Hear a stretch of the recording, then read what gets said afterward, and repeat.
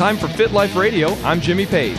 Are you aware that more than half of all doctors offer fake prescriptions to patients to make them feel better? That's what a study conducted by Dr. Tilbert, formerly of the Bioethics Department of the NIH, just found. And what's more, these fake drugs have actually proven to be very effective in many cases. So check this out. In clinical trials, many patients who receive placebos do better than those who get no treatment at all. And sometimes they even do better than those who receive real treatment.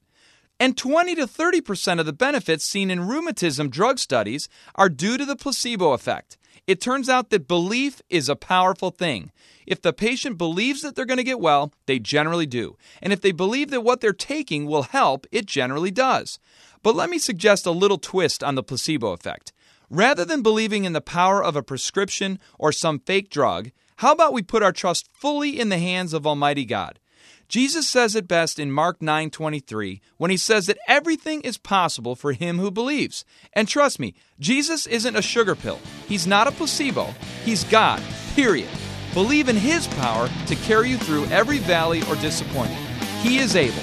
Live a fit life. Come on, you can do this. This Fit Life radio segment is brought to you by the Fellowship of Christian Athletes. For more information, visit the website fcahealthandfitness.org.